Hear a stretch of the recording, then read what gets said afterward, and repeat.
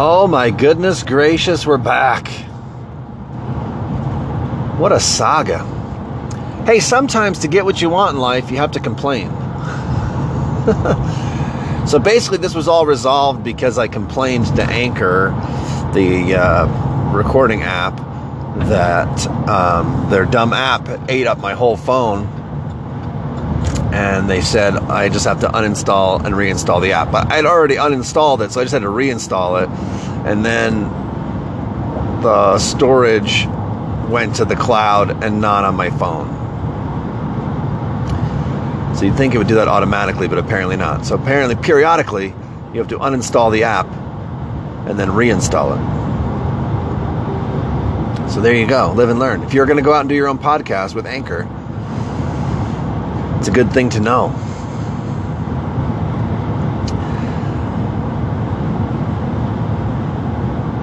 So today I want to talk about the stupid hearings for the Supreme Court justice. And there are two things from that I want to get at. And I know this is kind of old. This is like a week old, but I couldn't record a week ago because I didn't know what I was doing, and I thought I needed a new device. So anyway, bear with me. I know, it's a week ago. I know. But it's been on my mind for a week. During the hearings, a woman sitting behind the nominee held her hand against her leg for some amount of time, long enough for a photograph to be taken, in the OK position. So her thumb and index finger in a circle and her three other fingers extended upwards, which for whatever reason is the universal symbol for OK.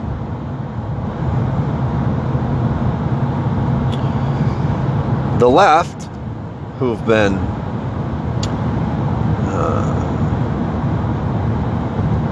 hyperbolic in their opposition to the nominee, seized on this opportunity to freak out anew at the white power hand sign that is the OK symbol.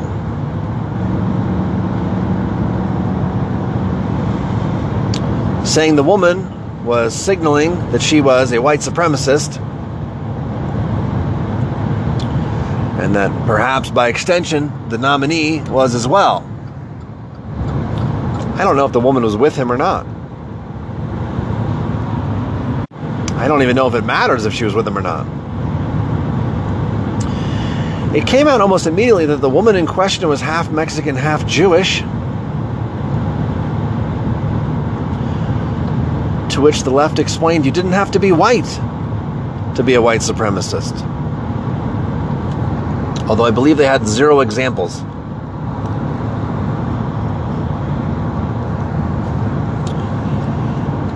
Now, if you're not familiar with the OK hand signal being a white supremacist gang sign, good.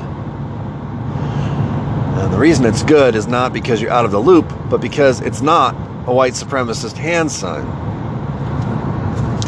So why does the crazy left think that it's a white supremacist hand sign? I'm glad you asked. Sorry, I'm drinking coffee. The left thinks that the OK hand sign is a white supremacist gang signal, whatever, because some people, trolls, on the internet thought it would be funny to make up a fake PSA satire attributed to the Southern Poverty Law Center, explaining that the OK hand gesture was a symbol of white supremacy. Super yawny today for some reason. And the joke was when they held the hand up that the 3 extended fingers form a W, and that the linked circle formed by the thumb and forefinger, along with the remainder of the hand, sort of down the wrist there, make a letter P. And that OK stood for white power. And then there was a hashtag, not okay, or okay, not okay, or something like that. It was a joke. And they released it to the internet. People on the left seized upon it. Now, the timeline of all this happening was extraordinarily brief. Almost immediately after the fake satirical PSA brochure was released, Cassandra Fairbanks and Mike Cernovich, through some chain of events, were present at the White House. And they posed for a photograph, each displaying the OK gesture. The blogosphere from the left went into full conniption mode that white supremacists were in the White House. By the way, it's a big part of the reason that Trump is labeled as a white supremacist. Because although the left desired to call him a white supremacist, despite his long history of not being one, well documented, despite receiving awards for his work in the minority community, they wanted to make him a white supremacist, and they had no evidence of that, so they seized upon this as proof. He invited white supremacists into the White House. Now, Cernovich, I don't really know much about. Cassandra Fairbanks is a journalist who is Puerto Rican. Also, probably not likely to be a white supremacist. But she is funny, so it does make sense that she would think it was funny to make a joke. So, yeah. Now, almost immediately after that, whether intentionally or was leaked, the conversation from 4chan that came up with this idea was released. The conversation details the idea, the collaboration between different 4chan users to come up with the idea, to come up with the satirical flyer, the graphics, all of it. Included in this release was the planning of the joke, and the point of the joke, and the butt of the joke. And the butt of the joke was that there would be people so dumb that they would believe the OK gesture was actually a white power symbol.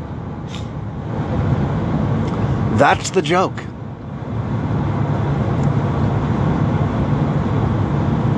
Haha. So if you believe that the OK gesture is a white power hand symbol, you are the joke. Don't be a joke. Don't let yourself be the punchline to someone else's joke. Especially when all the evidence is there that not only that it's not a white power hand gesture, not only is the whole thing a joke, but that the people who made the joke were counting on you to overreact and freak out and believe it. And you're doing it. 2 years later. It was 2 years ago. 2 years ago, the joke came out. Some people believed it. Fairbanks and Cernovich went to the White House. The photos got on the lefty blogs. The lefty blogs went into full conniption mode. And the whole joke was revealed. Ha ha. Joke. Funny. I've seen people try to explain that, well, it may have been a joke. But now, the real white supremacists and racists in America have taken it as their own. And it's not a joke anymore. How badly do you have to believe that we are a country full of white supremacists for you to justify and rationalize that to yourself? Now, apparently, some of the actual white supremacists, some of the 12 actual white supremacists in the country have been photographed doing the OK symbol. And that is evidence that it now is definitely a white supremacist gesture. Well, I have bad news for you. even Nazis with their 80 IQ think that you're a joke. And they are also making fun of you. So there you go. Not only have you fallen to being the butt of the joke of a bunch of brilliant internet trolls on 4chan, you have also stooped so low that you are the butt of Nazis' joke. And they're not smart. But they beat you on this one. So just because you see Richard Spencer do an OK sign and laugh, that doesn't mean that the OK symbol is a Nazi symbol. It means that you're an idiot. And that even Richard Spencer is making fun of you. That's where we're at with it. So back to the hearing. At the hearing, the lady does the thing. Somebody photographs it. Oh, white supremacists. Because the entire thing with the hearing has been hyperbolic absurdity. Ultimately, the fear on the left is that if the court goes too far conservative, which under Trump it's likely because he's going to win in 2020 because the Democrats can't get their act together to nominate a candidate who's not a socialist. So they're going to nominate some whacked out lefty socialist. They're probably going to go out of their way to find a person of color or a woman. They think that's their ticket. So they're going to find some wacky socialist, left-wing, progressive, postmodernist dummy and try to run against Trump and lose. Oh, by the way, after they lose, they're going to say it's because America's racist, sexist, Islamophobic, whatever. You know how it'll go. So 8 years of Trump, man, he's probably going to get 2 more justices. That'll make him, I think that'll give him 4. I think that'll pretty much make the court like locked in right wing forever. So the left is afraid that if that happens, they'll lose Roe v. Wade. That's publicly what they say. The truth of Roe v. Wade is it made it so that states no longer had the ability to have their own rules on abortion, where if you got rid of Roe v. Wade, states would have the ability to make their own rules on abortion. So like California, New York, Illinois, all these lefty states could have all the abortion they want, just killing babies. And then, states like Arkansas and Mississippi and wouldn't have abortion at all because they essentially don't now anyway.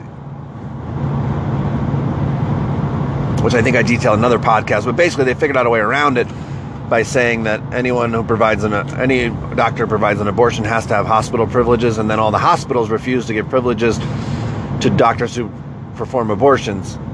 And so you really can't go to court and say that's not allowed because the state's just saying like, oh no, if something goes wrong, you got to be able to go to the hospital, and it's the hospital that's saying that they can't. So there you go. So the left is freaking out about this guy being nominated because they're afraid of losing the court. I personally think it has nothing to do with abortion from the leadership on the left. They're just using that as a way to get people all fired up. And they're saying things that aren't true. Like if he gets nominated, that means I'm going to die. So stupid. Or you won't have reproductive rights, or women's health care will be forever destroyed, whatever stupid nonsense they say. I personally think it's because they want essentially the Supreme Court of the United States to be like the Ninth Circuit appeals court, sort of an activist court that goes out and helps legislate the progressive agenda into law. And this is Trump winning is the end of that dream, right? So if you dreamed of the Supreme Court of the United States becoming this wonderful leftist, progressive, activist court, that's dying. At least if you thought it was going to happen in your lifetime and you're over, 10 years old. It's dying. So Obama got some serious progressives in there. Elena Kagan. And who's the other one? I forget her name. But, But this is pretty much the end of it. So they're freaking out. The reality is the whole thing is political theater. So here's how it works. They have a hearing, and they bring in a nominee for any position. And then here's what happens. In case you're wondering, they get to cut campaign ads. So they ask questions that aren't really questions. This is both sides. I'm not picking on either side anymore, right? This is how the Senate does nomination hearings. They get a nominee in front of them, and then they cut promos. So they say ridiculous things. They ask questions, and when the guy answers the question, they yell at him that he's not answering the question. Or they grandstand in favor of the guy, or they grandstand in favor of some issue that matters to their voters, whatever. None of it has anything to do with anything because they all get confirmed. The last time I think there was a serious attempt to not confirm a Supreme Court nominee was Clarence Thomas, and that blew up. At the end of the day, they get confirmed. So Obama was a Democrat. He nominated progressive, whacked-out lefty judges. He nominated the president of Harvard Law, who is the person who was instrumental in codifying the idea that speech was violence at Harvard University. And the Senate, controlled by Republicans, kinda. Or that might have been still when Harry Reid was in there. But anyway, whatever. They all get approved, and that's what's inevitable here is that Trump's nominee will be approved. Everyone knows if they don't pick this guy because he's somewhat moderate, he's just going to pick somebody even more conservative. They're going to approve him. So it's just theater. It's just stupid showboating nonsense where they stand up and rant and rave and ask questions and talk over the guy and don't let him answer and claim he never answered, and they have press conferences and the media pays attention to them for a few weeks and they just suck it for all it's worth, and at the end of the day, he'll be confirmed. The best chance they had of getting him not confirmed was when McCain's seat was empty because McCain was sick and he didn't resign. Now, he's been replaced. So it was a 50-49, I think, with one independent, or 50-48 with one independent, or 49-48 with two independents, whatever it was. And now there's 51 Republicans in the Senate because they filled that seat. Now there's nothing you can do. And if different times has been different. Sometimes you've needed 66 or 67 votes. Sometimes you only needed 50. I think right now it's just 50. They kind of go back and forth on it. But anyway, they have the votes. So what's the hearing for? Because they're not actually trying to find out about the guy. They're not actually asking questions. All this research has been done way in advance. It's just theater. And as much as I'm tired of party politics, which I'm really tired of, and I think it's stupid and boring, I'm even more tired with politicians hijacking the country and news coverage that could be devoted to actual important things and time in the legislature that could be devoted to actually important things, or, I don't know, cutting their pay in the hours that they're there to put on a stupid show where the conclusion is a foregone conclusion. There is 0% chance that the guy won't be confirmed. Eventually he's going to sit on the court. And until he does, they're not really doing anything in the court.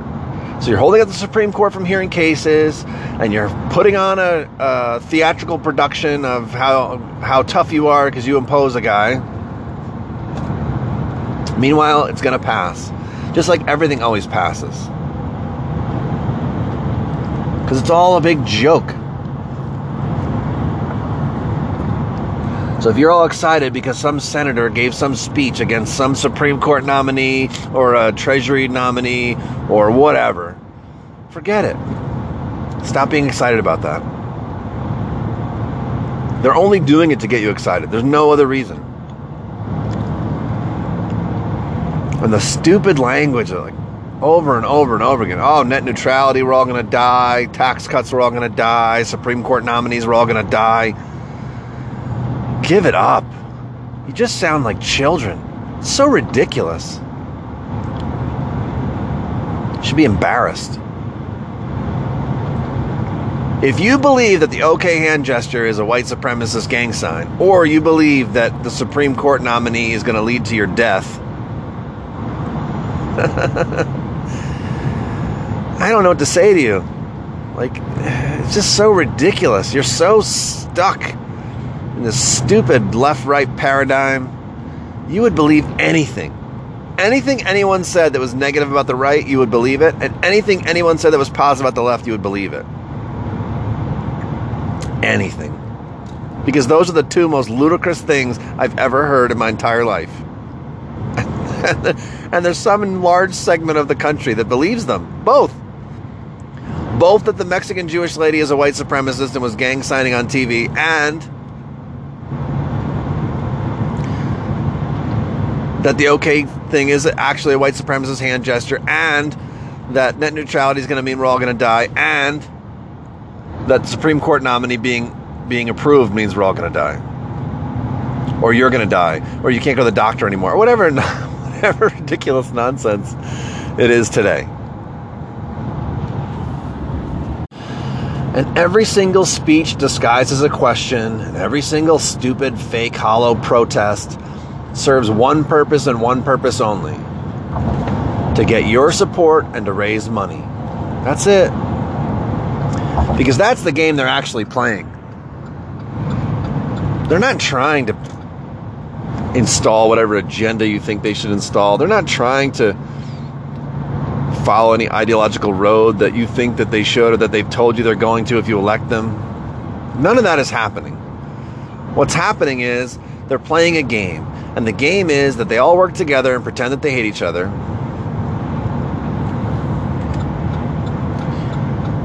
At the same time dividing all of us into two camps,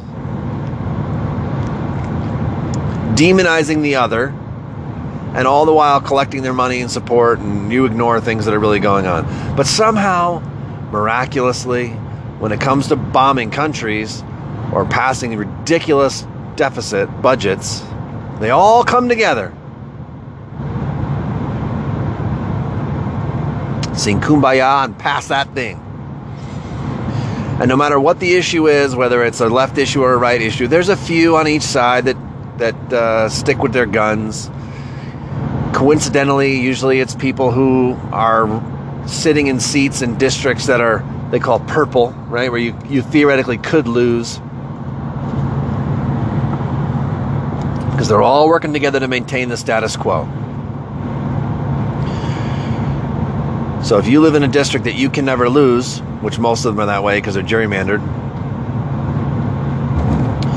then you can cross the aisle and pass that budget, that deficit budget, even though you ran as a balanced budget fiscal conservative, because your district's not going to vote for a Democrat. And if you have to kill some sort of gun control legislation, even though you ran as a gun control Democrat, and you live in the bluest of blue districts, you can go ahead and vote to kill a legislation that you supposedly should support. If you don't believe me that that's true, just look at Paul Ryan.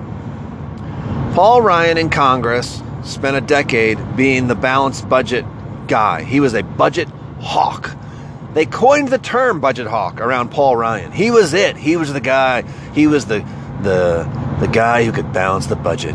He could do the numbers. He was the numbers guy. And when the Democrats ran the Congress, he actually proposed multiple balanced budgets, all of which were defeated with a laugh. Ha ha ha ha. His reputation as a budget hawk got him nominated as vice president for his party to run against Barack Obama, which he lost. He and Mitt Romney failed.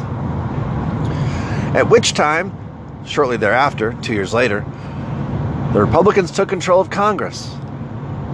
And with his newfound fame as a former vice presidential candidate, Paul Ryan was made Speaker of the House after the House decided the former Speaker, John Boehner, was a disaster, which he was.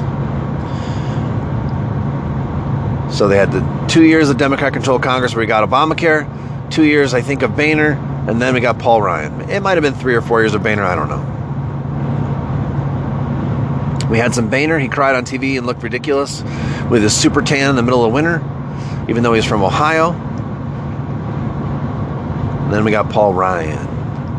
Paul Ryan, upon becoming Speaker of the House, 110% controlled the purse strings of the United States of America. He alone, absolutely, 100%, unequivocally, could shut the whole thing down and demand a balanced budget. How? He could pass a balanced budget because all spending bills come from the House. He could pass a balanced budget through the House. He could then turn it over to the Senate and he could recess the House. At which time the Senate would have two options: pass the bill or let the government get shut down. Let's see what you think they would do.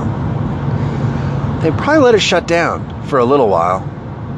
Again, some more theater. They'd say ridiculous things like, oh, the veterans and the military and Social Security recipients are all going to go broke, except none of those things get shut off when the government shuts down. Oh, the poor federal workers, yeah, except they get paid in arrears when they come back, even though they didn't work, you know, because they're just like us. Did you know that? If the government shuts down and federal workers don't come to work for 5 days, 10 days, a month, when they come back to work, they get all the pay that they would have earned if they had been working when they weren't working, except that they don't work.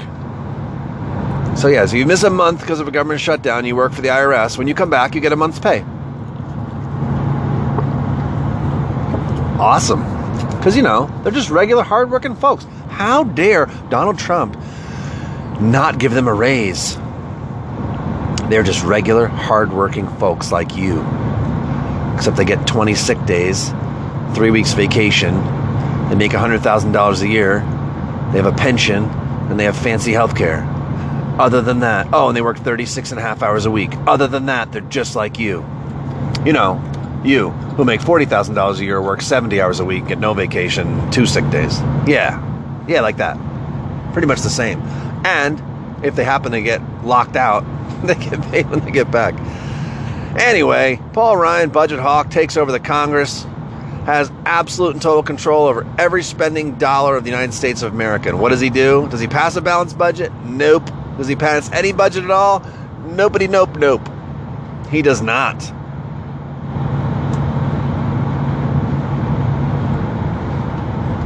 They just go farther and farther and farther in debt.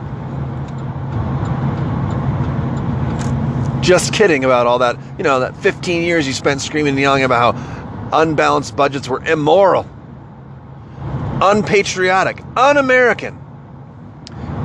To strap our children and grandchildren with this debt. Think of the children. Until you can control it, and then it's suddenly not immoral anymore. That's the kind of theater that goes on in Washington. Both sides. And that's what the stupid hearings are. They put them on TV, and they take pictures of people sitting behind the nominee, and they start spinning this stupid story about how women are going to die, and everyone's a white supremacist. Everyone's doing white power hand gestures. I don't think they'll stop unless it stops working. So that's ultimately the message. My message today is not to them, it's to you. Stop believing it.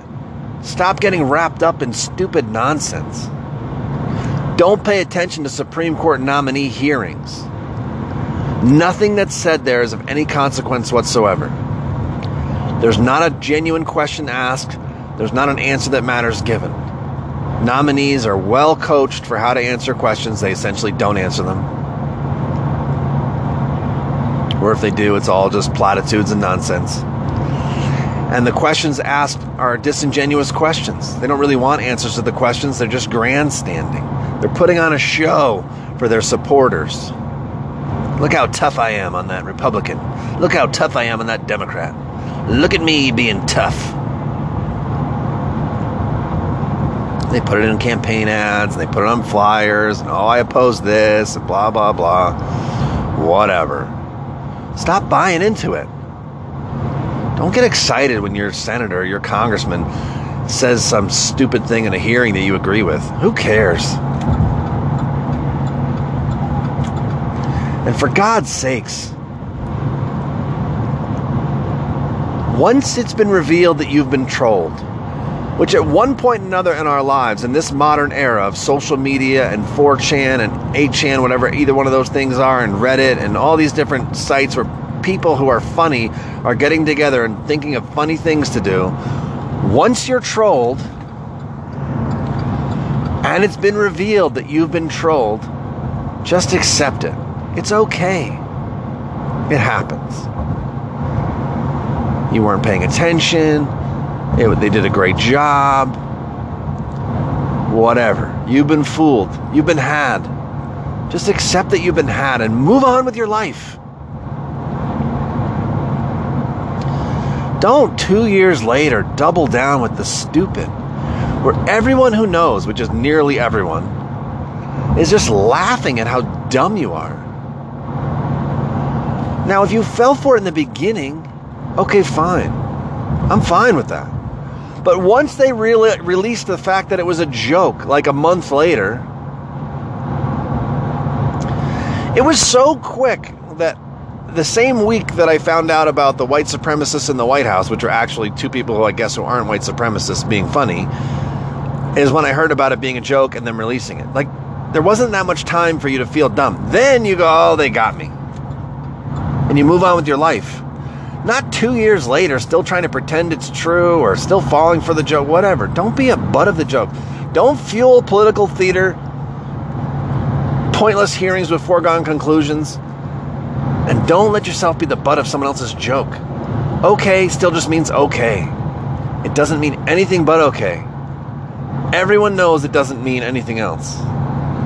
Don't be the dummy that falls for it. Just because you want the Supreme Court nominee to not be approved, he's going to be approved. And it wouldn't matter if you controlled the Senate, he would still get approved. That guy's going on the Supreme Court. You may not like it. Oh well. But it doesn't mean that the lady sitting behind him, who's half Mexican and half Jewish, is a white supremacist Nazi. That's just stupid. And when you come back and say, oh well, you don't have to be white to be a white supremacist, or it was a joke, but now it's not a joke anymore because Richard Spencer did it. Like, no, Richard Spencer's making fun of you too. And the lady just sat there for an entire day, and at one point during the day, her hand fell in the okay symbol. Whether she was signaling okay to someone or whether she was picking a piece of lint off of her pants, I have no idea. Skirt, whatever she was wearing. In any case, somebody just sat there all day taking pictures and got that on a picture and released it. Why? Because they need to sell pictures. Don't fall for it. Good Lord. Embarrassing yourselves.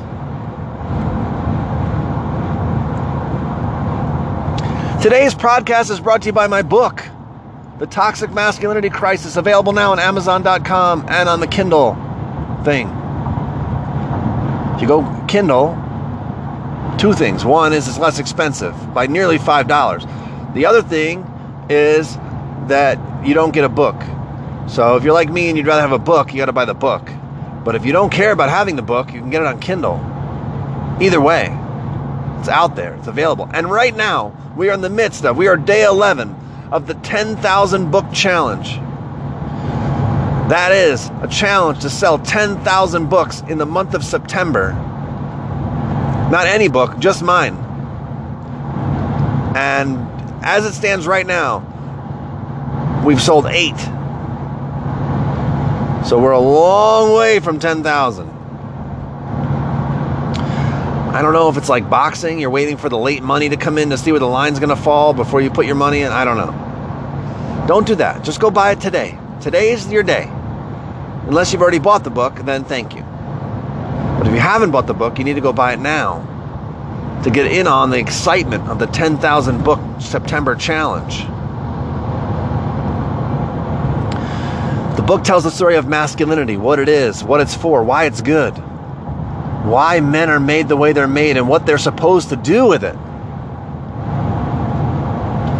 What the patriarchy is, why it exists, why that's good.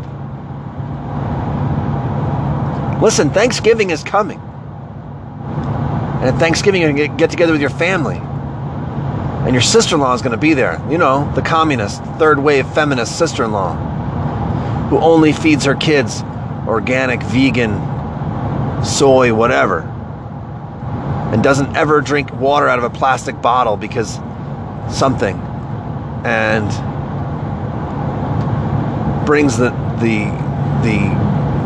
gluten-free dessert. But she can't make like something that's naturally gluten-free. She makes like cake. So it tastes like some sort of cardboard rubber hybrid. She's going to be there. And she's going to say things about the patriarchy, smash the patriarchy. She's going to look down upon the men who want to excuse themselves and watch football. She's going to tell you why eating a turkey is cruel. And you're going to have nothing. You need the book. The book is going to give you all the ammunition you need to shut her down.